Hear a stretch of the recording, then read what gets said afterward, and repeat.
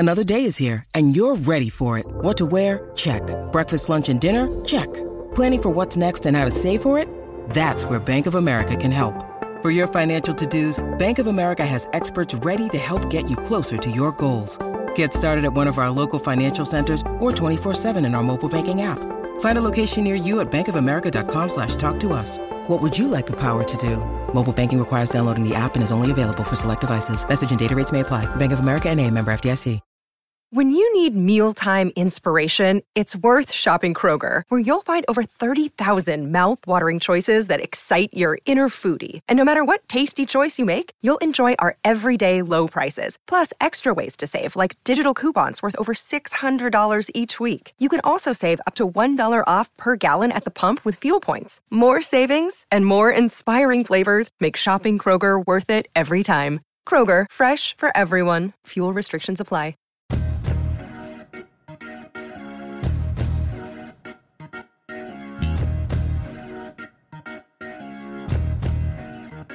Hey everybody, it's Dan. Welcome to our Wednesday edition of the Orange and Brown Talk podcast. We got two segments for you today. The first, Ellis and Mary Kay join me to talk about the Browns wide receiver room. We kind of try to build the ideal Browns receiver room. Then, in the second half of the pod, Tim Bielik jumps on as he does every week to talk draft. And guess what? We're going to talk receivers.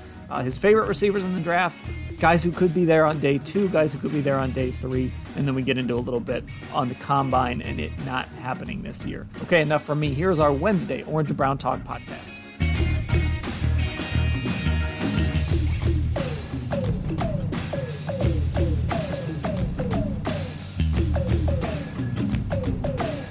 And here we go on the Orange and Brown Talk podcast. Dan Lobby, Mary Kay Cabot, Ellis Williams, and we are trying to build the Browns receiver room in 2021. And this is a very complicated question because, look, we've talked about Odell Beckham. We've talked about his future here. We've talked about what that could or maybe could not look like. But as we try and build what this receiver room is, I guess let's just start here. Mary Kay, what should the Browns' goal be as they build this receiver room? What kind of traits should they be looking for?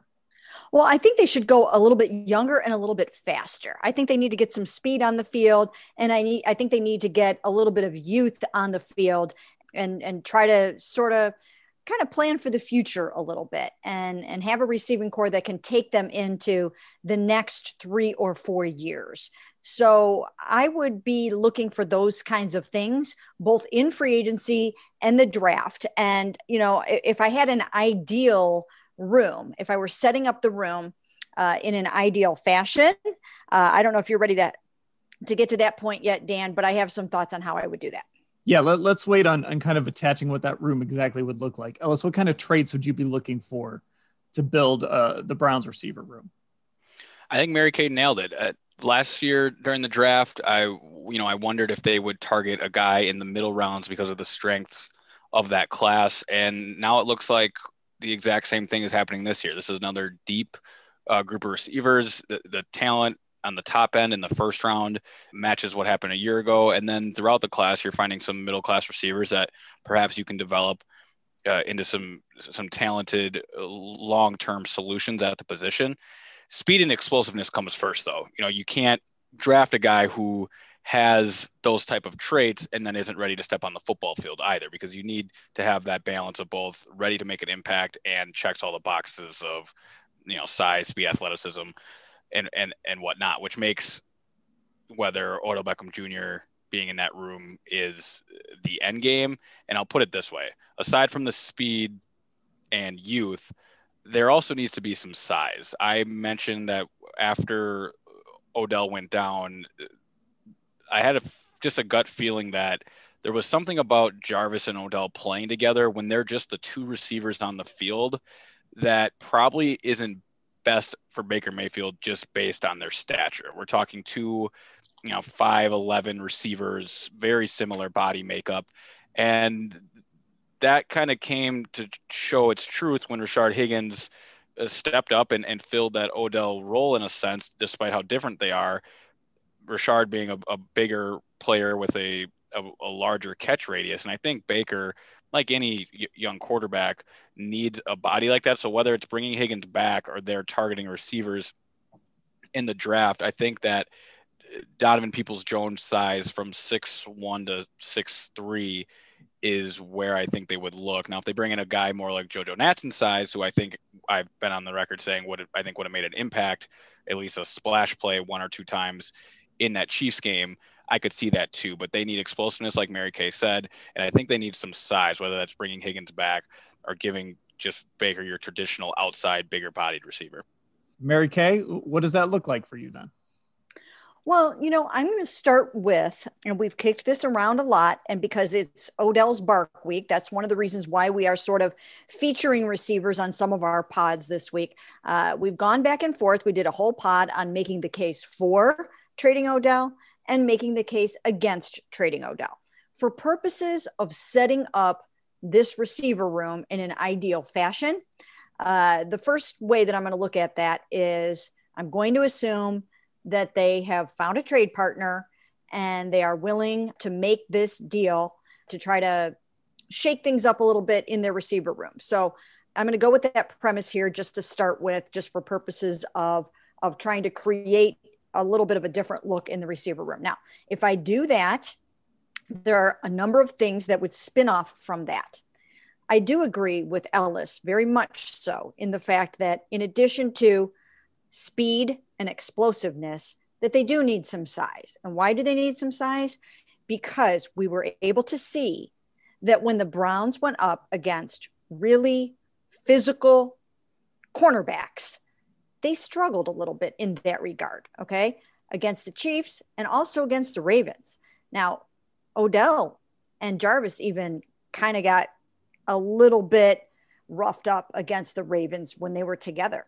So I do think that you need a little bit of size and toughness in that regard to stand up to that kind of coverage. So I think that's important. One of the things that I would do is I would go out and re-sign Breshad Perriman. Now, the way that I have this room set up now, they would potentially end up with a Breshad, a Rashard, and a Rashad. And that would be very difficult for any announcer trying to call the game. I understand that. It might even be difficult for the offensive coordinator trying to call the game. So anyways, I would re-sign Breshad because he does bring that size and speed element for you. And he did not have a good year last year with the Jets. That doesn't mean, however, that he wouldn't have a good year again in Cleveland. I think he's a fit. He was poised to stay here until all of a sudden they traded for Odell Beckham Jr. And then that was it. He and his agent were like, we want out of here. We want to go somewhere where we can play some football. So he did that and went to Tampa, then played with the Jets last year. I think that the Browns can still get something out of him, and he brings you that speed element. So I like that aspect of it. Then I would re-sign Rashard Higgins because for all the reasons that we've talked about before on these pods with Rashard Higgins, he has that chemistry with Baker. In fact, Baker's rating when throwing to Rashard is an amazing 126. Those guys just have something going on, whatever it is. And I think he's good for Baker. And he brings a different element. He doesn't have flashy speed, flashy size, or flashy anything really, but he's a good, solid receiver that's going to get the job done for you. And Baker loves him. And he's got a nose for the end zone. I've always said that about him. Then I would go out and I would draft one, and I would not be opposed because I have traded Odell Beckham Jr. and then ended up with something good. It might not be the high pick might not come until next year, and it might be a conditional pick. If you move it out to next year, you might get a higher pick than you would have. Somebody might be willing to give you a first rounder next year as opposed to their first rounder this year. So I would draft one of these receivers, and there are a lot of good receivers in this draft. And again, I would be looking for size and I would be looking for speed. Now, some of the receivers that I'm about to mention are probably not going to be there at number 26. You'd have to probably trade up to get them. But one that comes to mind here would be Terrace Marshall from LSU. He's 6'4", 200. He's got the size. He's got about 4.4 speed, which is really good speed for his size. I think he would be the kind of guy that could beat up some smaller corners and some really tough press man corners that are just going to get up in your face and try to bully you around. So that's the kind of guy. Now, he might not be around at number 26 overall, but he's somebody that I would probably look at there. And also Rashard Bateman from Minnesota. I'm sure, Ellis, you probably know a lot about him. He compares to DeAndre Hopkins. He doesn't have top end speed, but he does have good size at 6'2", 210, and the speed is good enough. And if you're comparing to DeAndre Hopkins, I would take that any day of the week. So those are some guys that I would add. And then, of course, you still have Donovan Peoples-Jones. And, you know, you could keep KhaDarel Hodge. Again, these are KhaDarel, you can keep him. If it didn't work out, that's okay too. But I think that gives you a room with some size, some speed, some possession. And from a salary cap standpoint, I think it makes good sense. Mary Kay broke it down really well there. And I'll start with where she ended. That is exactly how the Browns need to look at building this wide receiver room. It needs to look a lot like a basketball team. And I've talked about that at this position before, where you have a possession size type receiver in Rashard Higgins. You have your, you know, so that'd be your forward guy who kind of handles the dirty work. You have your explosive two-way scoring guard, which to me in this scenario is Odell Beckham Jr. I'm just going to stand firm on the Browns not trading Odell. I don't think that would be in their best interest. If it happens, I understand it. I completely get where Mary Kay is coming from. Perhaps it's just because I got done watching over 100 reps and routes of Odell Beckham Jr. for Bark Week and the film review I put out, but his talent's still there. I'm mesmerized by it. He's as quick as they come. His twitch is there. And I just think that Browns fans were robbed of what this offense would have looked like once Baker graduated to that expert level of quarterback, ready to take that next step to perhaps master. I don't think he was ready. And same with Kevin Stefanski. That's what my film review ends up laying out, is that though Baker wasn't ready for a guy like Odell, Kevin Stefanski wasn't ready either to plug him in the sense that if he would have known Baker was going to rely so heavily on his first read, I think Stefanski would have put Odell in more situations to be that first read. But because he was a later read in his progressions earlier on the season before his ACL injury, there just wasn't much opportunity to get Odell the ball. And then when they did try to force him the ball, it didn't look good. And we've gone over the confusion there. So I think he's ready for a player like Odell now that they're going to be in year 2 of this Kevin Stefanski system. Again, letting Odell be that explosive player that they're missing.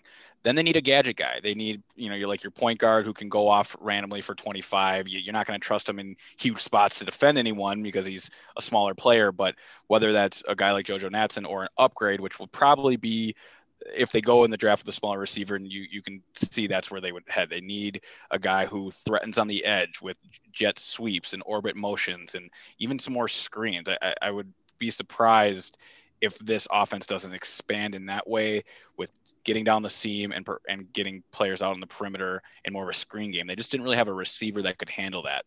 Jarvis Landry is the receiver that can do it all, but he doesn't necessarily flip games. You trust him in really big spots, so you need that, right? Like the Robert Ory who's going to hit game-winning shots at the end of the buzzer and get you a championship. Jarvis Landry is going to come up when it matters most. You need him on your roster. So if you have it at that, and we're really only talking 3 receivers here because that's how many this Browns roster can really handle in terms of how many tight ends are going to play. You need the explosive guy, you need the size guy, and you need the gadget guy. I love the names Mary Kay mentioned in the draft. That size is something I think they covet, and I think that this draft has plenty of options in that sense. But for this room, I do worry that it may get crowded quicker than we're realizing. Clearly they really like KhaDarel Hodge earlier in the year and tried to get him back in there late due to the injuries. And Rashard Higgins was really the odd man out. So I'm just wondering as to if Higgins has won over this coaching staff or not. That'll be telling. And something's got to give, whether it's Peoples-Jones, Beckham. Well, Peoples-Jones will be here, but what I'm trying to say is whether it's Beckham, Hodge, Higgins, the room fills up pretty quickly. And if you're going to bring in another young guy, like it sounds like, we're dealing with a lot of bodies. But from the 3 receiver sets that they need to prioritize that explosive player, that size guy, and the gadget guy. If they had those three in Kansas City, I think that game goes a lot differently. All right. So Mary Kay, what does keeping Odell Beckham, how does that change the room you built? It impacts what else you can do in terms of signing a free agent and potentially even bringing back Richard, right? Because Richard, I think, is probably going to make somewhere around $6 million a year. And the same thing with Richard Perriman. That's about, he's probably in that 6, 7, maybe even $8 million a year range. So I don't think you would be able to do that with those two guys. So in that scenario, I would think that you would be drafting another receiver, and it is a deep and good class. And I would then for sure be going for size, because you've got your speed guy in Odell, and you've got some other elements with some of the other guys. So I think I probably would be looking more for a little bit of size from the next guy. And you probably wouldn't do that in the first round because you've already got your starting receivers. You've got $30 million committed to your receiver room. So I would be looking later in the draft. I would be looking in the maybe second, third round for a guy. And I don't have a name to throw out in terms of right now, second or third round. Maybe Ellis can throw out a name who would be good there in the second or third round. But if they keep Odell, and there's a tremendous chance that they will do that for many reasons. Again, even when you look at the price, $15.75 million, when you're talking about a receiver of his caliber, is not an exorbitant amount of money. It's just, once again, when you couple it with paying Jarvis what they have to pay Jarvis and paying all the other pass catchers on the team, what you're paying them, including like Austin Hooper and whatnot, it starts to get to be a lot. So I think that's what I would do. I would go with those two guys. I would still try to re-sign Richard, and then I would draft a receiver in the second or the third round that gives you that element of some size. So Ellis, have you kind of given us, did you lay out essentially what your room was, or do you have like an ideal room kind of different than not just working off what Mary Kay said? Yep. No, I can do that. And for me, it starts with what I said last time. Odell can't leave this room. I just think there's too much left on the table, too much opportunity, and something they were building towards. And I don't want to say give up, but to table that for now, I think would be detrimental to the offense. They would take a slight step back and perhaps be in that same sort of, all right, we need to figure out the offense in the middle of the season and peak later, where they could just hit the ground running perhaps in 2021 with this offense by just plugging Odell in. So Odell's in there, Jarvis, of course. Again, when Mary Kay mentions how Higgins is probably commanding $6 million on the market, this gets tricky. I would love to see Higgins be there and have that be the three receivers that they lean on, and specifically avoid having Jarvis Landry and Odell Beckham Jr. on the field at the same time, unless it's 11 personnel. But allowing Higgins to play with either Beckham or Landry as he did all season awards Baker that bigger target. Donovan Peoples-Jones, I think, takes a gradual step up, but he cannot be thrust into a 30 or 40 snap type of season. And I'd love to see him compete with a mid-round rookie, like Mary Kay mentioned, and a few guys there that come to mind. Nico Collins of Michigan is 6'4", 215. And then Seth Williams of Auburn, 6'2", 225-ish. Two bigger bodies there that could give Donovan Peoples-Jones some competition. And also, again, you're just putting some fresh blood into the room, some young talent, some guys on some rookie deals that if you hit, you really hit, and it makes parting with your expensive older veterans like Jarvis and Odell down the line a lot easier. So I'll start with those four, and then I think they need a gadget guy, whether that's another rookie or, again, I would have loved to see what JoJo Natson would have became in this offense, because you don't need him and you don't need to rely on him for much, but he's a special teams guy and then a gadget player. So between those 4 and 5 guys, I think that gives the Browns a plethora of options at receiver that they simply didn't have at the end of the season. The more I've thought about this and the more time I've put into it, is I've kind of come to the conclusion that I think the Browns have their receiver room if they want it. All right. Essentially, with a few additions. I think it starts with Jarvis and Odell. And then I think Donovan Peoples-Jones. I think you start with those 3, and then you complement it from there. I hate to say it. I know Browns fans don't want to hear it. I don't think Rashard Higgins would be happy here, because I just don't know if there's a role for him in this offense if you bring those 2 guys back. Because I'm going to tell you now, your targets Just write this down in pen for next year. This is your target leaders next year. Your first receiver, your second receiver, Kareem Hunt, Austin Hooper, your second tight end, and then your third receiver. That's how your targets are going to shake out next year. So I almost feel like the Browns could do a lot worse than just bringing back Odell, Jarvis, Peoples-Jones, who, and I actually looked this up, Mary Kay, because you got me thinking. In 2018, Rashad Perriman had 16 catches for 340 yards and 2 scores. Peoples-Jones last year had 14 catches for 304 yards and 2 scores. I'm a little nervous banking on a guy that was a 6th-round pick because I know he had a really nice year. I know he did well in limited opportunities. We'll see. We'll see how kind of his career goes from here. But I think if you've got him as sort of, you're another fast guy on the outside, he's got good size. He's 6'2", like 215. And then you kind of complement that with a draft pick. You've got guys like Hodge coming back. And again, I don't want to bank too much on a guy like Hodge or Natson either, but you can find guys who can step in and fill certain roles. I think it starts with those 3.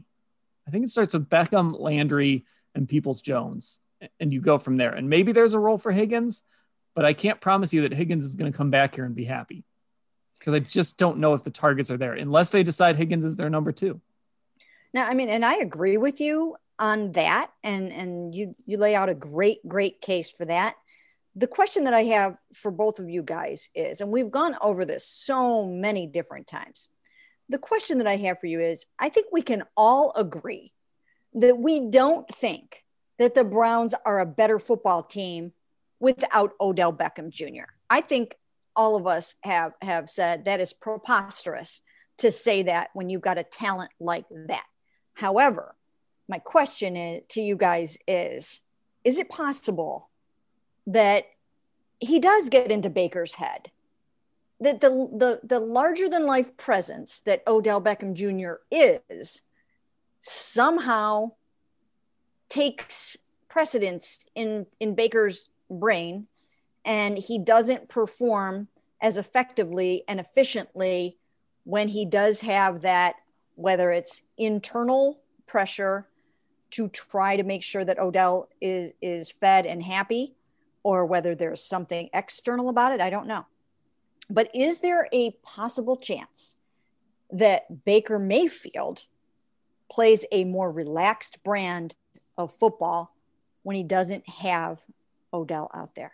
I think that was answered this year, Mary Kay. Clearly, Baker played with a different level of poise. All the way, like we talk about how much this offense changed and they found their rhythm after the bye week.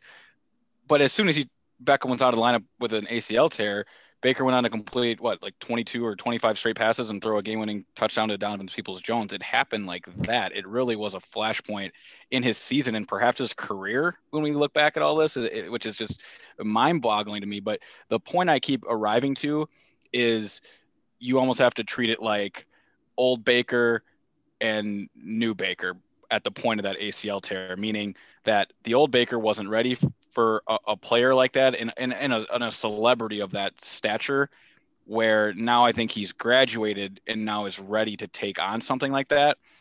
I have no way of proving that until they play the actual games. And if 4 games in the next season, Odell is on this roster and it looks a lot of the same, then it's over. Then for the 3rd straight year, the Browns organization and people like myself will have egg on our face for thinking, oh, this Odell thing is going to work here in Cleveland. This thing's going to work here in Cleveland, when we actually had, 2 seasons and enough evidence that it wasn't.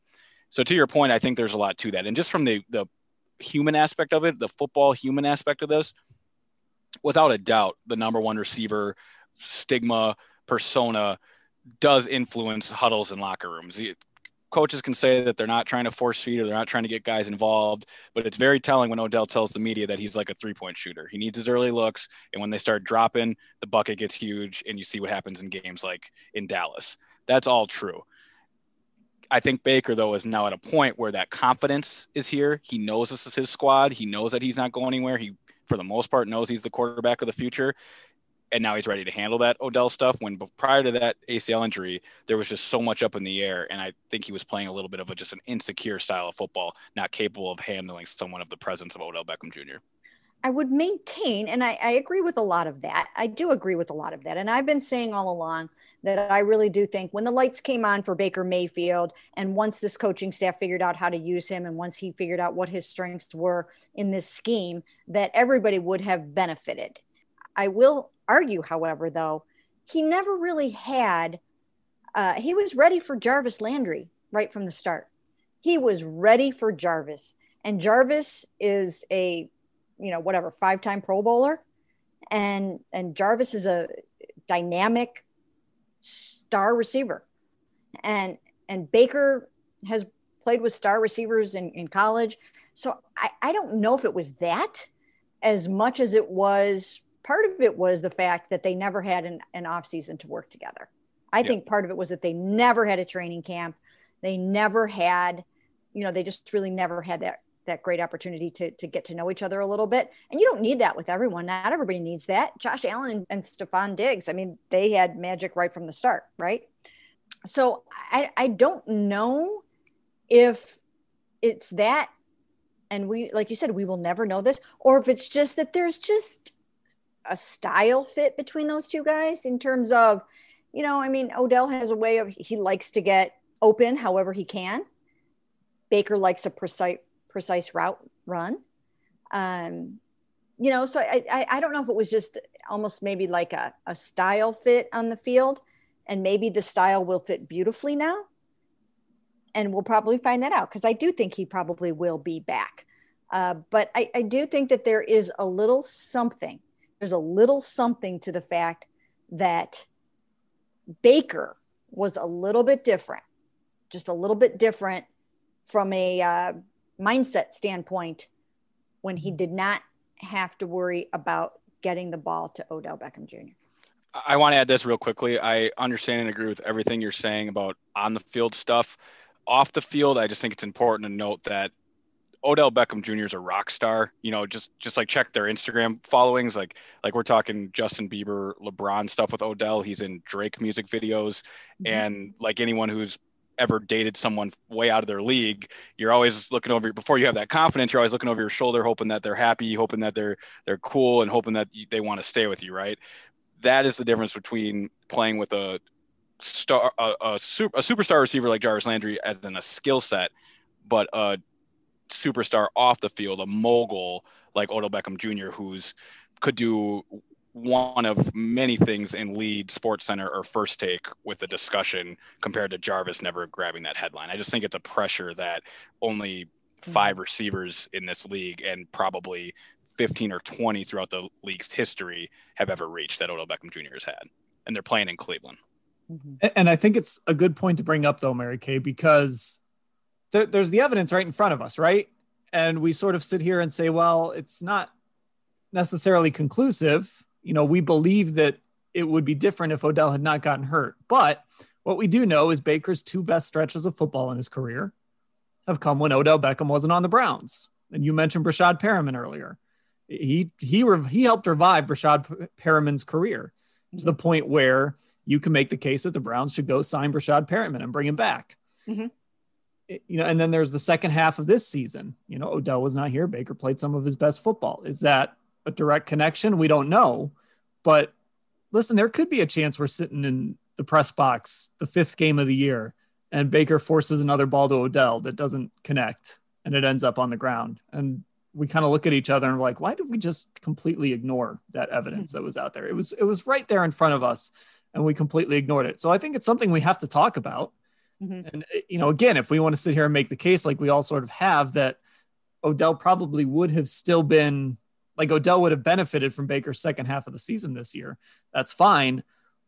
But we can't just ignore the stuff that's right in front of us either. And the Browns can't, because there's a lot riding on this.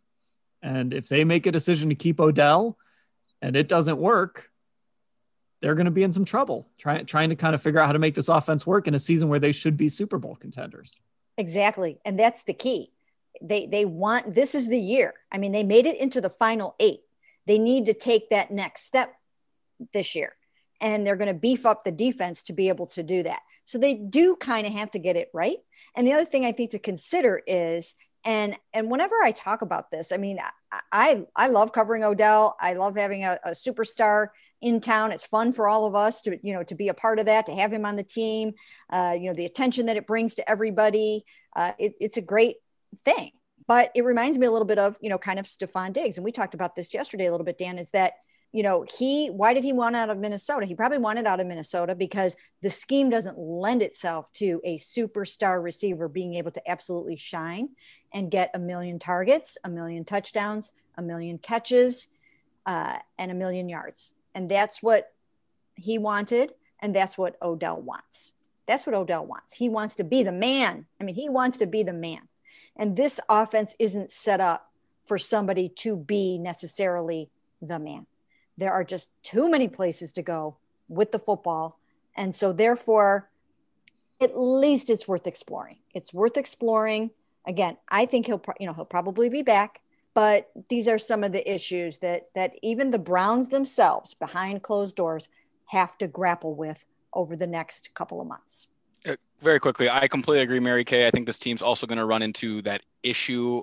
Like, I don't think it's going to be an actual issue, but in terms of putting up tight end 1 numbers, the way we've talked about Austin Hooper, if you go back and look at Kevin Stefanski's time in Minnesota, he's not having one tight end put up those numbers. If you combined the number 1 and 2 tight end, they flirt with like top 6 or 7 production, but it hasn't been one guy yet. I don't really see that changing. To your exact point about a true wide receiver 1 to be the man and lead the league in receiving yards and receptions like Stefon Diggs did a year ago.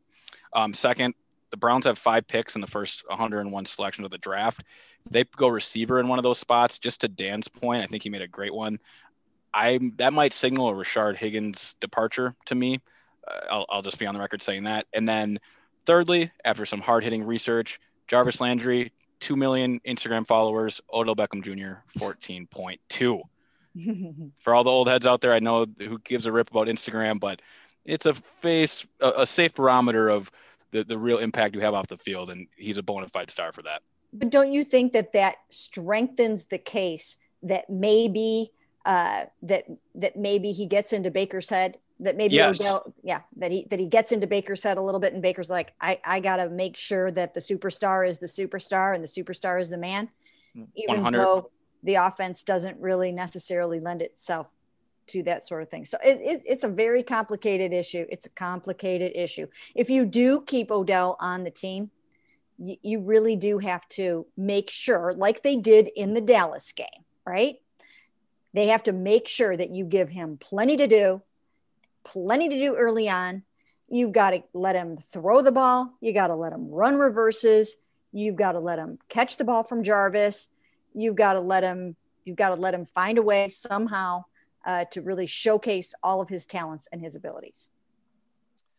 Okay, there we go. Our ideal receiver rooms. We gave you kind of three different looks. And Mary Kay mentioned it, by the way, some day 2 receivers, day 3 receivers. I'm actually going to ask Tim Bielik about that here after the break. So Mary Kay and Ellis, thanks for the time. Tim Bielik coming up to talk wide receivers in the draft when we come back. All right, back on the Orange and Brown Talk podcast, we welcome on Tim Bielik to talk draft. We spent that first half of the pod putting together the Browns' ideal wide receiver room, and I think all of us mentioned drafting someone. So, Tim, we are going to talk wide receivers. And let's just start here. This is not a guy that the Browns are going to draft, but I'm just curious about this. Who's the best receiver in this draft, do you think? I think by a narrow margin, it's Devontae Smith of Alabama. We all saw what he did last season, pretty much uncoverable. He was a guy that everybody had game planned to double team and no one could do it. He's a guy that's been clutch throughout his career. He had the touchdown to win the national championship for Alabama back in his freshman season. That was, of course, Tua throwing him that touchdown in that game against Georgia. This is a guy who's got a lot of the requisite tools. He's a very smooth player, very good route runner, but it seemed like this year he got a lot faster. And I mentioned a week ago talking with Ellis about in our dueling mock drafts that I think you have to give a lot of credit for wherever Devontae Smith goes to Steve Sarkisian, who was his offensive coordinator and now the head coach at Texas. He did a lot of things to create some mismatches for Devontae Smith, and he took full advantage of them. So then after him, who do you have? Kind of your top 3, top 5, whatever, however long that list goes. It's a top 3 for sure, that have clearly separated themselves from the rest of the crop. The other two are Jamar Chase from LSU, who was, of course, Joe Burrow's number one guy back in 2019, won the Biletnikoff, and he's simply sensational. He didn't play in 2020, but he's a very polished player. He's very good route runner and just a very good player after the catch. And the other guy is Jalen Waddle from Alabama. This was a guy who, if ideally, like if you're trying to create the receiver the Browns would fit their offense the best, Jalen Waddle would be that. Unbelievably fast. He's much stronger than you think for a guy of his size, and the way he just separated against defenders in the SEC was something to watch. He was banged up towards the end of the season, so he didn't get a chance to put up the numbers that Devontae Smith did, but I think he's got tremendous potential. So for the Browns, and there was a time when I kind of thought to myself, maybe they could go receiver at 26. I don't know that I'm really thinking that now, but let's say they were going to go receiver 26. Is there a guy at the tail end of that first round that maybe they could look at? Or is there just a clear separation where if we're going that far, we're just going on to day 2 or day 3? There's going to be guys at the end of day 1 that are going to be plentiful. I think there's those 3 guys that I mentioned are going to be top 10, even top 7.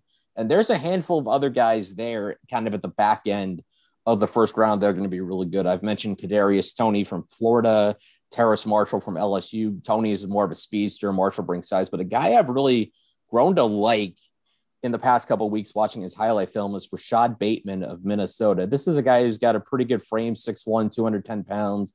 He's not the biggest guy, but he's big enough. He's not the fastest guy, but he's fast enough. The thing that I find interesting, the most interesting thing when you read up about him, he plays with a lot of toughness. And I feel like that would actually be a really good fit for the Browns receiver room because of the fire that Jarvis Landry and Odell Beckham have. I feel like when you get a guy like Bateman who has those competitive juices to go with some of those athletic gifts that he has, he could be a really good culture fit in addition to a pretty good talent fit. That's the second time his name has been mentioned here on this podcast. Surprisingly, the first time was not from Ellis. So that tells you something that he is a guy that has come up now in both segments of this podcast, a name that Browns fans should probably keep in mind. And you mentioned the toughness. The Browns love to preach that smart, tough, accountable mantra. And they really, they showed it on the field this year. So when you kind of hear a guy that has some of those traits, kind of put a circle around his name. More realistically for the Browns, though, is probably taking a receiver either on day 2 or day 3. So let's start with day 2. Who are guys in that second or third round that maybe could work with the Browns? I'm going to stick with the speed element here. I've talked to guys like Rondale Moore of Purdue who could slide because of injuries, but when he's healthy, he was absolutely dynamic. We talked to Dwayne Eskridge of Western Michigan. He could be a guy that could be a second round option. We talked about him after the Senior Bowl, how he showed that he wasn't just a man amongst boys in the MAC, that he was really, really good against Power 5 competition. Another guy that stands out to me, seems like he's rising up a little bit, Elijah Moore of Ole Miss. Now, this is a guy who is going to be known by whoever gets drafted by for one thing. If you remember way back, I think it was the 2019 Egg Bowl against Mississippi State. He scores the touchdown to get him within, I think it was a point. And he does the celebration of looks like a dog urinating on a fire hydrant, gets a 15-yard penalty, and then his kicker missed the extra point to tie the game. They end up going to lose. But he's been very productive. He's done a good job of putting that behind him. He had a fantastic 2020 season. Lane Kiffin really got him involved a lot more. And this is a guy who's got more speed. He's another vertical threat. I think he had about a 90-yard touchdown a year ago, which was another play where if you saw it again, it was one of those where Kiffin threw his clipboard like 30 yards into the air in celebration. But this is a guy who's got a lot of speed, and the Browns certainly need speed. Moore's a guy like Rondale Moore and like Dwayne Eskridge could fit that need for a true speedster. Here's the next step. The Browns, of course, found some value in Donovan Peoples-Jones last year, taking him in the 6th round. He had a productive rookie year for him. It's a lot of hope for him moving into year 2 now. Who's that guy this year? If the Browns wait, if they're looking in the 5th, 6th, 7th round, 4th round, I guess I should include there. Who's that guy that could give them value on day 3? I think there's a couple. One guy I like, Whop Phillier of Indiana. Now, I've watching Ohio State play in Indiana for years. I love the competitiveness of their receivers. Fillier's a guy that's very aggressive going to get the football. I love his hands. I love his explosiveness. He's another sub 6 foot guy, but may not be the fastest down the field, but another guy who his toughness flashes from you whenever you watch him play. For pure speed, I like Anthony Schwartz of Auburn. He may not be anything more than just a go run as far as you can down the field and we'll throw it to you type of guy. But if they don't make changes in the receiving core necessarily, maybe that's not a bad thing to have. Schwartz has unbelievable speed. I think when you watch I watched his highlight film recently. I think there were several mentions where they kept trying to call him the fastest player in college football. But that aside, his speed is tremendous. Auburn used him a lot in jet sweeps, quick bubble screens to get him the football. I think he's a guy that he's certainly raw, but a guy that you can just weaponize for that speed. Even if you tell him to run deep 5 times a game, when you have a guy with that kind of speed, maybe that's all you need him to do right now as he works his way into the NFL. Well, and I think that's the thing too. When we're talking day 3, you're not going to get a guy who's the best at his position. You know, maybe there's a small school guy or maybe somebody slips that nobody was paying attention to. Obviously the greatest quarterback who ever lived came in the 6th round, but that is the outlier of all outliers. When you're looking at day 3 picks, you're kind of picking on traits and you're kind of getting a guy that maybe just does one thing really well. And you can either develop him or at least stick him out there in what you're trying to do in the structure you have and just have him do that one thing really well. Yeah, and I think we saw that with Donovan Peoples-Jones last year. He was obviously what he did at the combine was tremendous as far as jumping ability goes. We didn't get really a chance to see much of him, his dynamic leaping ability. The closest I think we saw was that 2-point conversion catch he had against the Ravens where he caught that deflection from Kareem Hunt, where he showed some really good reflexes, but the athleticism from Peoples-Jones certainly stands out. And I think you're right. If you're looking in that 6th round, I think in some ways you're looking for special teamers or guys that have that one trait that you hope you can build a game around that and start to really develop into more of a quality player where you can maximize that skill. Okay. So you mentioned the combine, and that's something we're not going to have this year. It actually probably would have happened this week or, maybe next week. You're not going to have these blazing 40 times on NFL Network. You're not going to have these great testing numbers. Teams have to rely on pro days. What do you think teams are going to miss the most from the combine? Is it the testing stuff? Is it the interviews? What in your mind, when it comes draft day, are teams going to miss the most? I think it's going to be the interviews. Now, we could talk about testing and all that stuff. That stuff's going to happen at pro days, even though I'm not necessarily sure off the top of my head how official and perfect those times are, because I'm assuming all the reps there have to run their own stopwatches or whatever. But I mean, we've seen it before where teams get all these interviews at the combine and they're going to do them on Zoom, so you'll still get that. But I feel like there's nothing more valuable than just getting a look at a guy face to face to really kind of get to see a guy. Where maybe if you're looking for offensive lineman, you could bring a guy in and you're like, he's bigger. He looks bigger than it sounds like when you get his measurements. And getting a chance to see a guy in person certainly, I'm sure, helps. Obviously, getting a chance to really break down things with him in person instead of doing it on a Zoom is going to be different. I do think that's going to be the biggest thing. They'll have a chance, I'm sure, to replicate it to some extent in Zooms. I mean, we had a Zoom off season a year ago, and it seems like by and large, after about 3-4 weeks, it really didn't have any impact on the regular season. The good thing from last year, though, is they did have the All-Star games. They did have, and of course, they had the Senior Bowl this year. They did have the combine before everything shut down. They had that advantage. I think the medicals too is something that's really that's going to be something they miss, because these guys show up, they go through medical testing. They're not going to be able to really do that this year. I think they'll miss that, but I'm with you too on the interviews. The ability to just put your eyes on somebody and sit there. I know just for me personally, like seeing these guys up at the podiums, it gives you an idea of, okay, this is what this guy looks like. This guy is bigger than I thought. This guy, maybe he's a little smaller than I thought. I always go back to, this isn't a combine thing, but after the Titans beat the Browns to start the 2019 season, I went in the Titans locker room and I got in the scrum with Derrick Henry. I was standing right next to him. And I knew Derrick Henry was a big guy, but then standing next to him, I'm like, whoa, I don't know how anybody tackles this guy. So those are the things that you get, even when you're around football players all the time. Sometimes guys can stand out physically. So the combine, always interesting for those of us who aren't players. Really just a giant networking event for all involved. But there's also the interviews, the podiums, there's stuff that happens in Indianapolis at night. Do you have a combine memory for us? Yes, I was actually up covering the 2018 combine. This was back when I was on the Ohio State beat, and this was quarterback day. We're talking about the quarterbacks. I don't remember exactly when this happened sequentially. We might have just come out of talking to JT Barrett on the podium.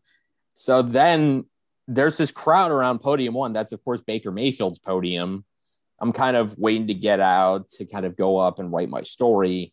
And then you see the players come out from the back. They have this curtain in the back. For those that have never been there, you got the podiums on one side, you got the curtain here, and all the players come out, and you see Baker kind of come out, and he's got a couple cameras with him. So I'm just standing kind of right in that area. I'm thinking, nothing, probably NFL Network just following him out to the podium or whatever. I don't find out until a few weeks later, thanks to one of our former colleagues, Bill Landis, who was on the beat with me, now works obviously for The Athletic. I didn't find out till then that those cameras were from Baker Mayfield's pre-draft docu-series. So you can find it yourself. Episode 4, I think it's called Behind Baker. You will see me looking about as disinterested as you could possibly look. I see I don't know what's exactly run through my head, but it's almost like the whole don't care meme from Jay Cutler back in the day. When you just look at me, it's like, I'm just like, Baker's about here, I'm about here. And I don't know. I'll tweet it out. I'm sure some people have seen it. For those that haven't, I'll happily tweet this out when this podcast comes out. If they kind of want to get an idea, or if you want to see the episode for yourself, you can see it. I forget how to find it, but it's there if you're really interested. But I mean, this is the only combine I ever covered, so I've at least got a little story behind that. It's kind of fun. So it's obviously this is going to be different, I think, not just for the players, but for you guys as well, because I'm sure by now you're driving 5 hours southwest Indianapolis. Yeah, for sure. And, look, the worst kept secret is the combine is really an opportunity to, after all the stuff happens during the day, to kind of get out in Indianapolis at night and run into coaches, run into, this is finally the Browns have some continuity, and we kind of know these guys, and now we're going to miss out on that opportunity to kind of run into guys and chat with them and kind of find some stuff out. So that's certainly something we miss. And just the combine itself is absolutely crazy. I remember sitting in a hallway the year, I think it was Mahomes and Watson. Maybe it was 2018 actually, when it was, all those first round quarterbacks. But I just remember that, the media room is so far away from the podiums. I just remember posting up in the hallway and sitting on a floor and writing. And that's sort of what the combine is. It's just a scramble for about 4 or 5 days. So yeah, definitely going to miss it this year. I'm not going to miss the drive to Indianapolis, but I will miss the event itself. All right, Tim, I appreciate you taking the time. That'll do it here on the Orange and Brown Talk podcast. Make sure you check out Football Insider. Go to cleveland.com/Browns and click on that blue banner up at the top of the page, and get subscribed to the podcast here wherever you listen to your podcast, Apple, Spotify, whatever you're using to listen to pods. Make sure you've got the Orange and Brown Talk in your feed. Thanks for listening, everybody.